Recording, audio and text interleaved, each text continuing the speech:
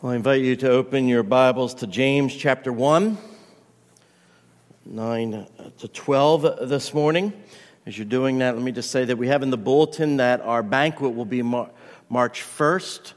And before we can, that is our goal. We've submitted some requests at different places to hold the banquet, and we haven't heard back yet. So we jumped the gun a little bit by putting that date, but we're hoping that March 1st does indeed work out. James chapter 1, verses 9 to 12. Hear now the word of the Lord. Let the lowly brother boast in his exaltation, and the rich in his humiliation, because like a flower of the grass he will pass away. For the sun rises with its scorching heat and withers the grass, its flower falls and its beauty perishes. So also will the rich man fade away in the midst of his pursuits. Blessed is the man who remains steadfast under trial, for when he has stood the test, he will receive the crown of life, which God has promised to those who love him. Let's pray. Father, we ask now that you would indeed give us insight into your word. We ask that your Holy Spirit would enlighten our minds as we receive these truths in Christ's name. Amen. Well, we've just begun James, and he has been focusing on trials, more specifically us enduring trials. And more specifically than that, us enduring trials by counting it all joy when we face them. And to do that, we're going to have to recognize that they're there. These trials that come into our life are there in order to help us grow and mature in the faith. And to do that, we're going to have a heavenly perspective. And to do that, as we learned last week, we're going to need wisdom. It doesn't come easy. To look at a trial that you're facing, something that you're enduring, it's like a weight on your shoulder and saying, this I can count all joy because I know that the Lord is taking this event and conforming me into the image of his Son. And so we need to pray for wisdom to do that. On our text this morning, James actually continues this topic of trials, of facing various trials, dealing with these contrasting circumstances of life. And he does it by way of illustration. If you ask yourself, what does living a heavenly perspective life, a life viewing life through that lens, what does it look like? James is going to help us understand that in these verses. What he does is basically give a for instance. He says, let the lowly brother boast in his exaltation and the rich in his humiliation, because like a flower of the grass, he will pass away. For the sun rises with its scorching heat and withers the grass. It flowers, falls, its beauty perishes. So also will the rich man fade away in the midst of his pursuits. Now, when you look at that or read that, you think, okay, James is off of this topic of trials. He's changed subjects a little, and he's talking about the poor and the rich. But that's not what's happening here. James is actually talking about trials. He's talking about the trial of poverty and the trial of wealth. Now, all of us would probably like the trial of wealth. But if we had that perspective, that would be a wrong perspective. See, James wants us to see that both poverty and wealth, and he wants us to see them for what they are. And they're actually a means to help us grow spiritually. He wants us to view the trial of poverty and wealth from God's perspective. And to do that, he presents for us the fact that we as believers are under a trial. Now, James could have given a different example other than wealth and poverty. We all fall into one category or the other, sometimes more, sometimes less of the other. But he could have given other illustrations. He could have said loneliness and companionship. They both bring a trial. He could have contrasted a person who experiences the loss of a spouse with a person who has a long, happy marriage. He could have contrasted unemployment as opposed to someone who has fulfilling work, a disappointment with fulfilled dreams. Any of these would have done, but that's not what he chose. He chose, under the inspiration of the Holy Spirit, this one of plenty and lack. And he says that these things, wealth and poverty, they reveal our true attitude, how we respond to them. It actually reveals if we're truly wise and if we have the right perspective when we're dealing with them. And so I want to walk through this illustration, noting 4 things. First, that the present danger that is there, there's the same danger between poverty and wealth.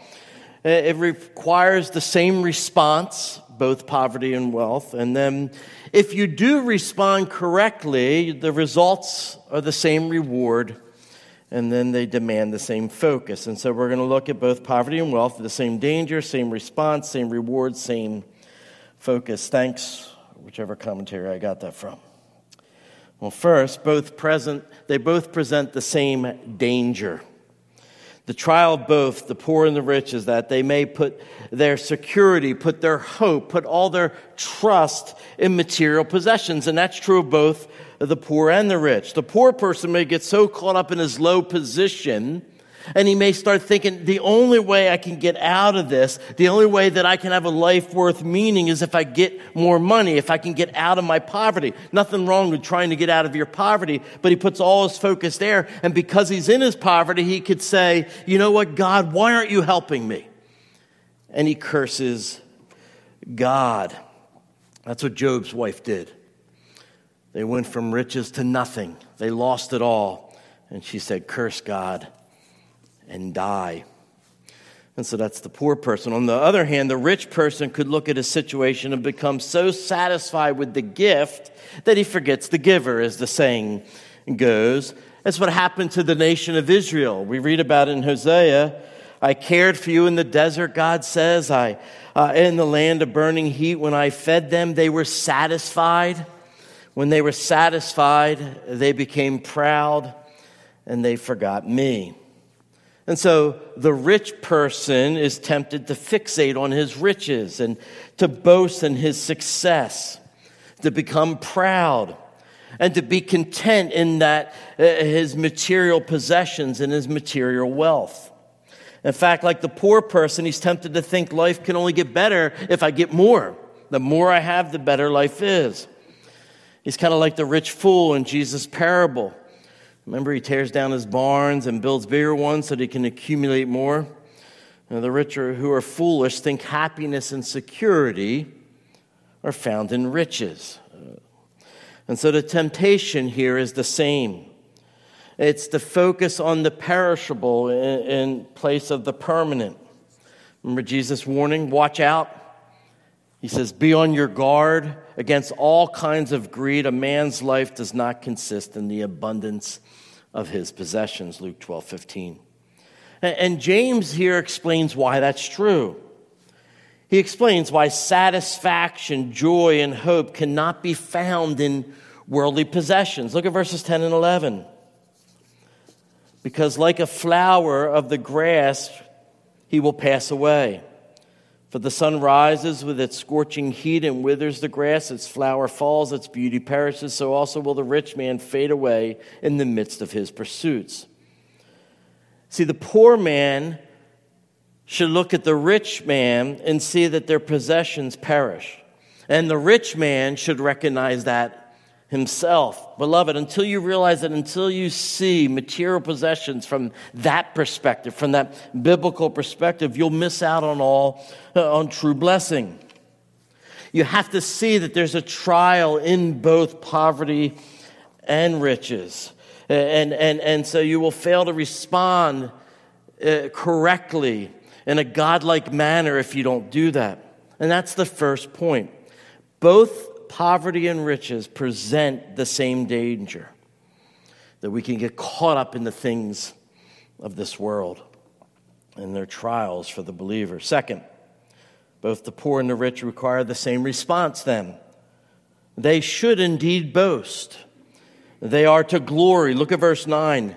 Let the lowly brother boast, or the word there is glory, in his exaltation, and the rich in his humiliation.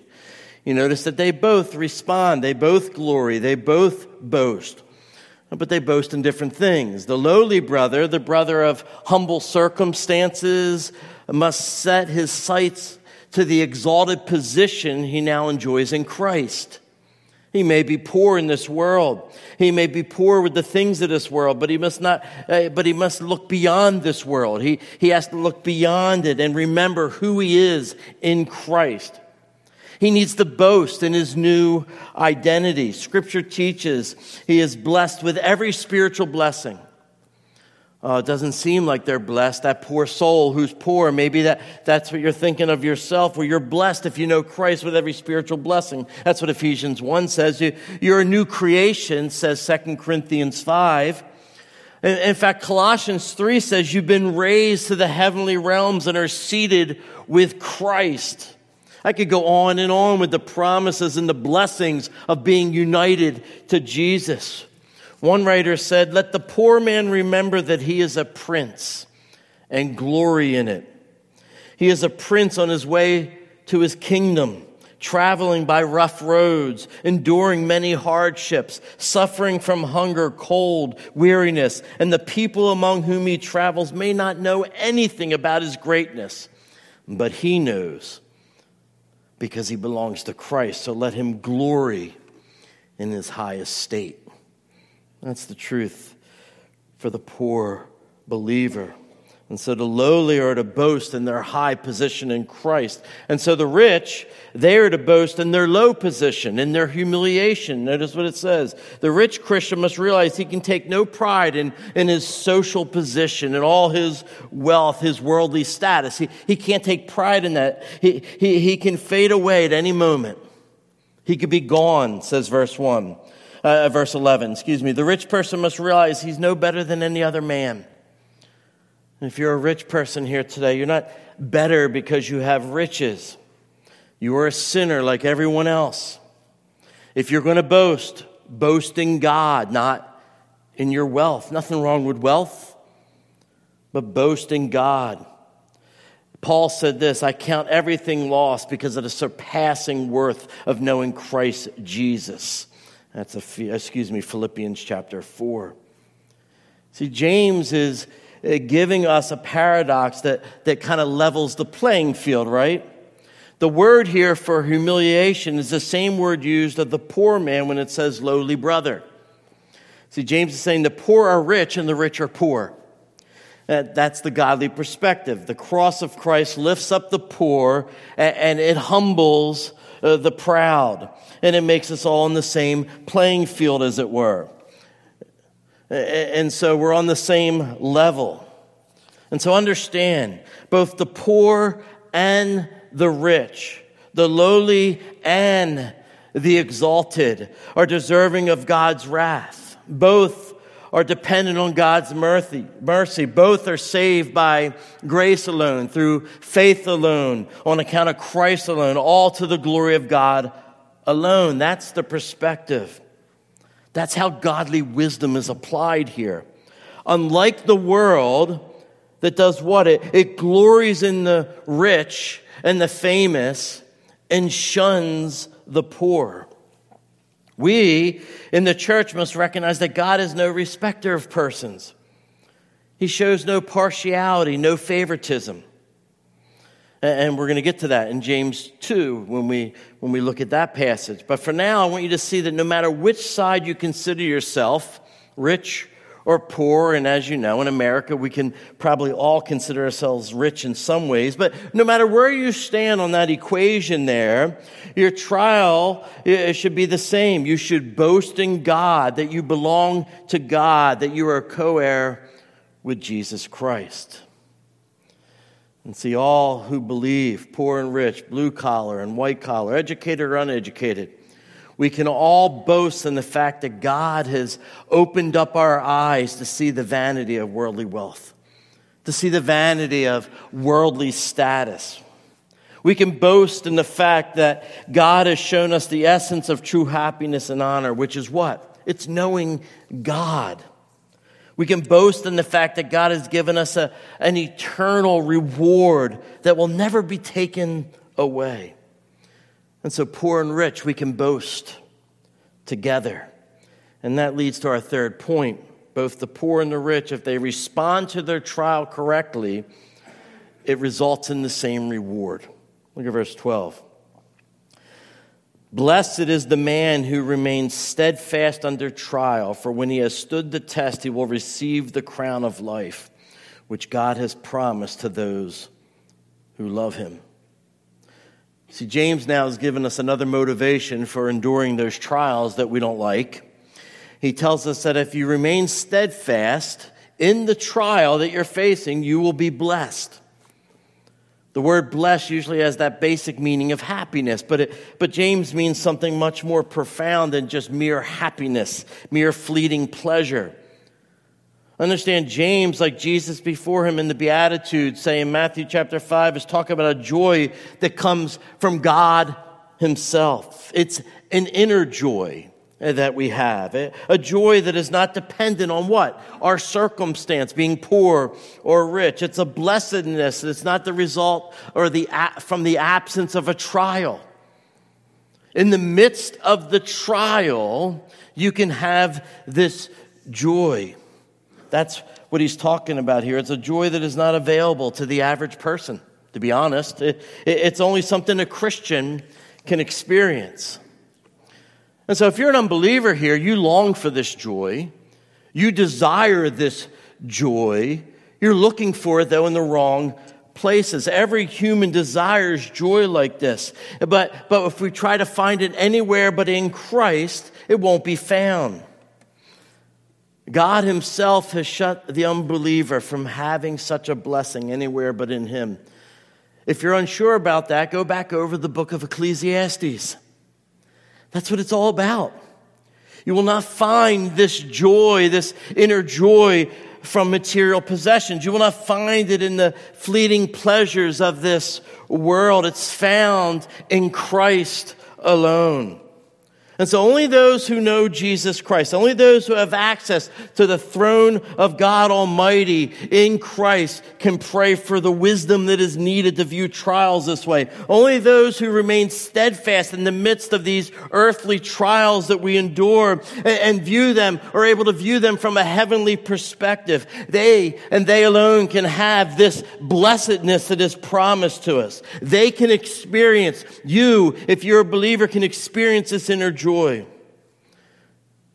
The bottom line is this: rich or poor, uneducated or not, only the Christian is truly blessed. That's what James is getting at.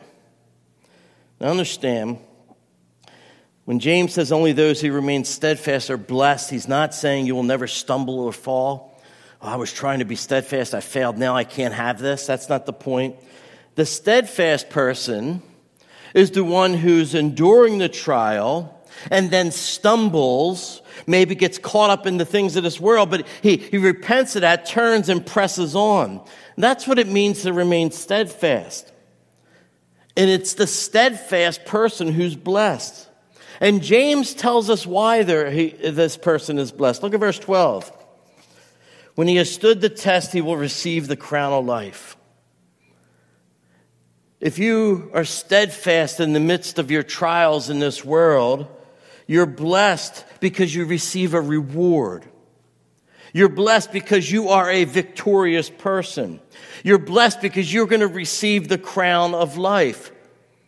This is a great picture. The expression is used only in Revelation 2:10.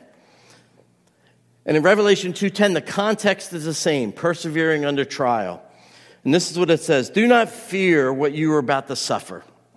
Behold, the devil is about to throw some of you into prison, that you may be tested, and for 10 days you will have tribulation. Be faithful unto death, and I will give you the crown of life. That's where it's used. In Greek cities, what they would do is crown their heroes and honor them and reward them. The picture here is of a victorious runner approaching the judge's stand, where the laurel wreath would be put on their head and they would be crowned the victory. It's kind of like what? The Olympics. When they win the gold medal, they stand up on the pedestal, they get the gold medal. And so the crown here signifies glory, it signifies honor, and especially it signifies victory. Victory in Christ. And what is beautiful about this is that there isn't just one winner, like at the Olympics, the gold medalist. This crown is for all who endure. All. Every persevering Christian walks up to the throne of the great judge, and they receive the crown of life. Oh, but I wasn't as successful as Billy Graham. Not relevant.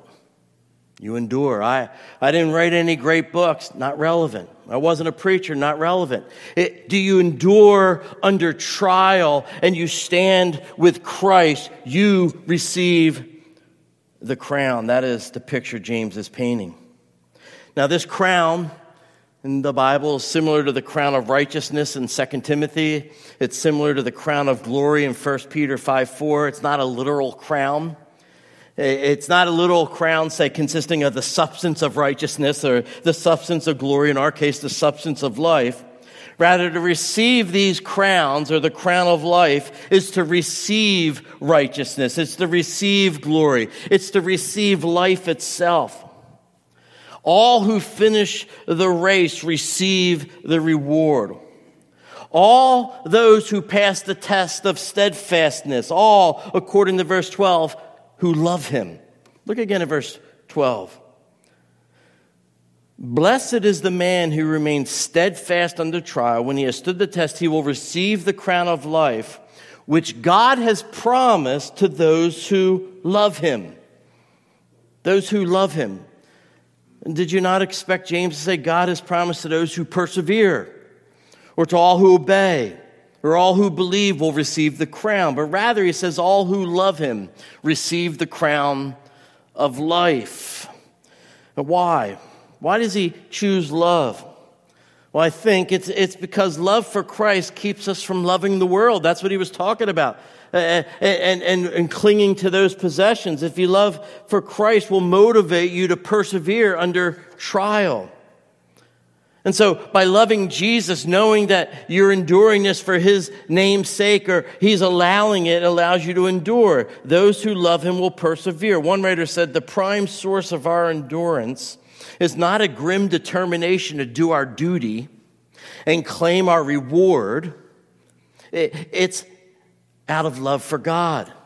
That's our prime motivator.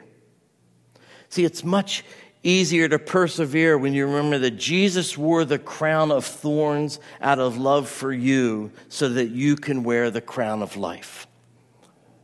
It's out of love for him. He died so that you can have life. Love for Christ is our motivator. Jesus himself said, if you love me, you will keep my commands. Notice the order. It's out of love for him you keep his commands.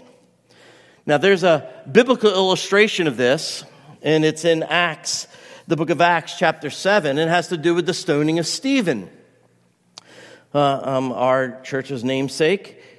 He perseveres to the end, waiting on Jesus to receive his crown, his glory.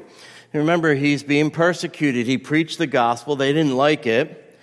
And then we read, but Stephen, full of the Holy Spirit, looked up to heaven and saw the glory of God, and Jesus standing at the right hand of God. Look, he said, I see heaven open and the Son of Man standing at the right hand of God. Well, they stoned him to death, literally stoned him to death. And this is how he ends his life, with these words. He prayed, Lord Jesus, receive my spirit. Then he fell on his knees and cried out, Lord, do not hold this sin against them. When he had said this, he fell asleep.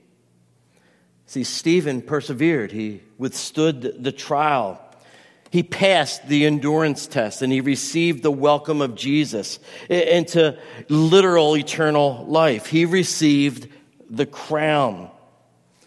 Well, the irony of all this, as one commentator points out, is that the name Stephen comes from the Greek word Stephanos, which means victory wreath, which means crown, which is the word we have here in James for crown.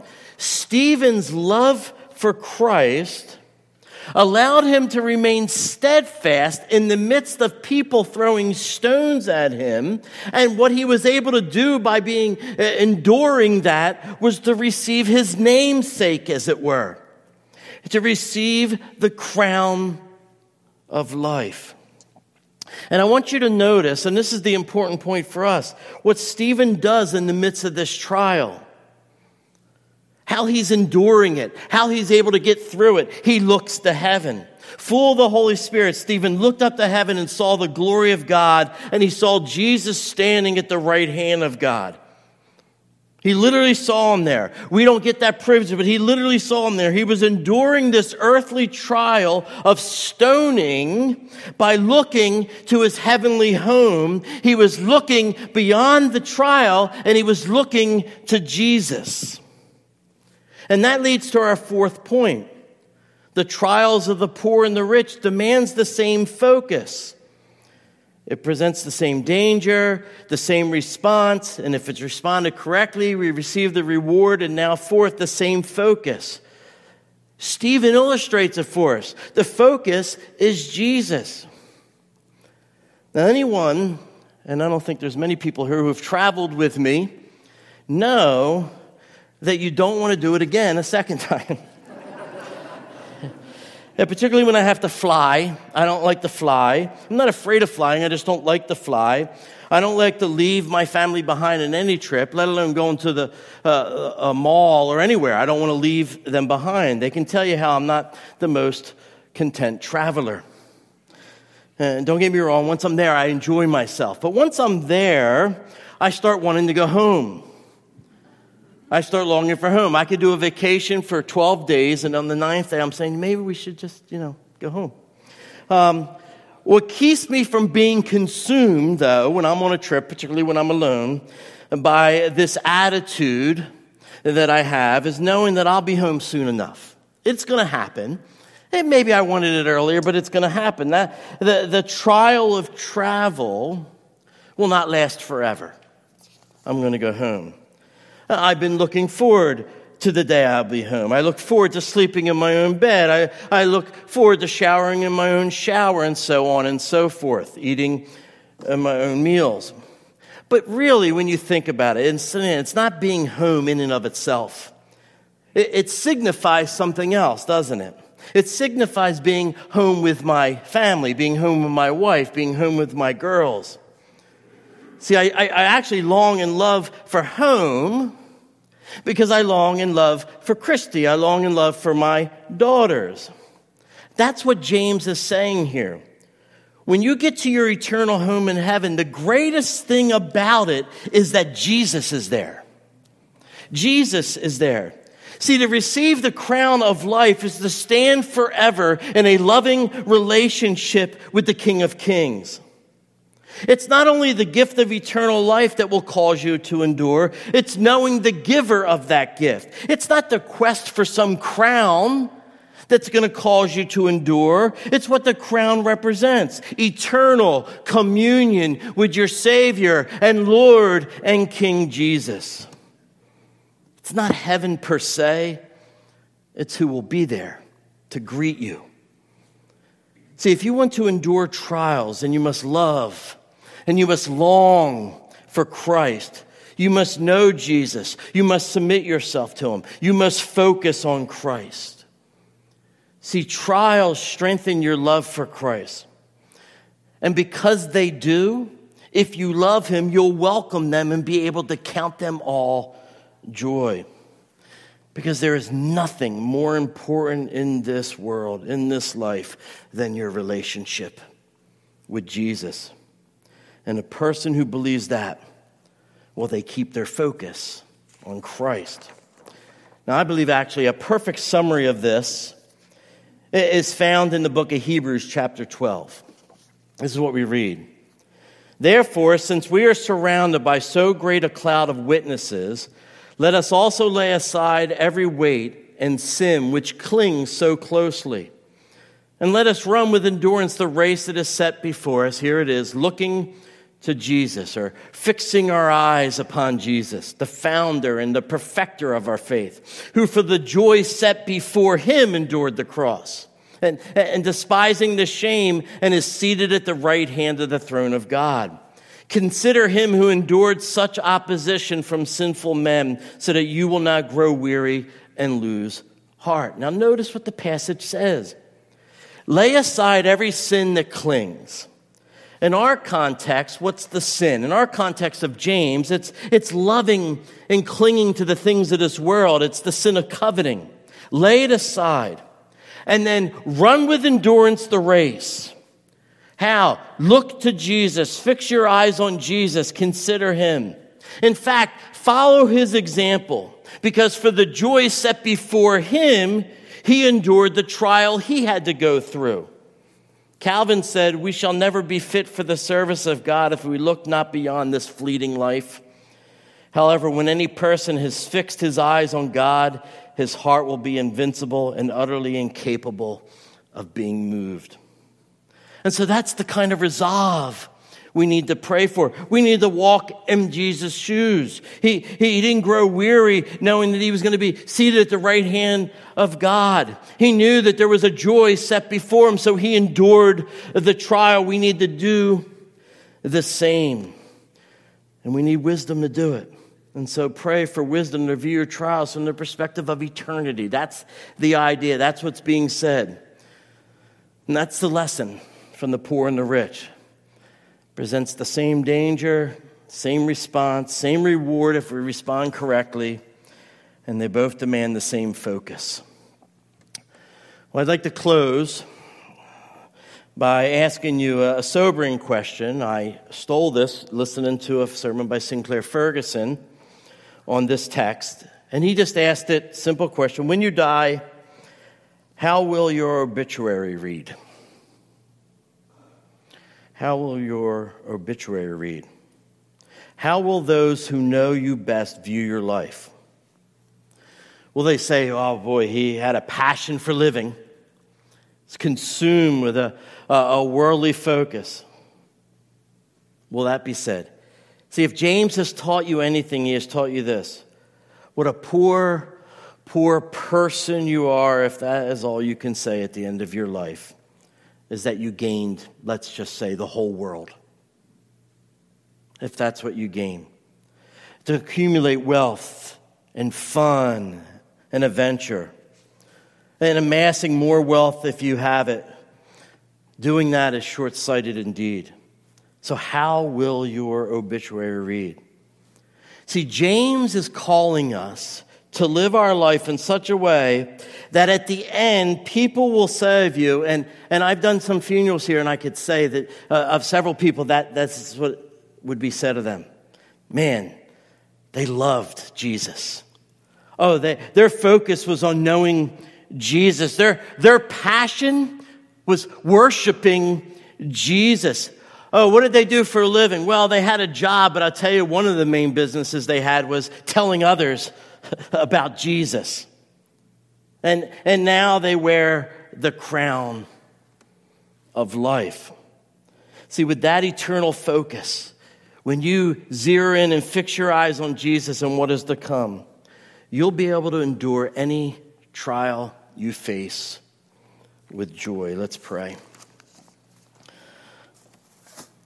Father, how easy it is for myself, and I'm sure for many others, to be consumed with gaining the whole world.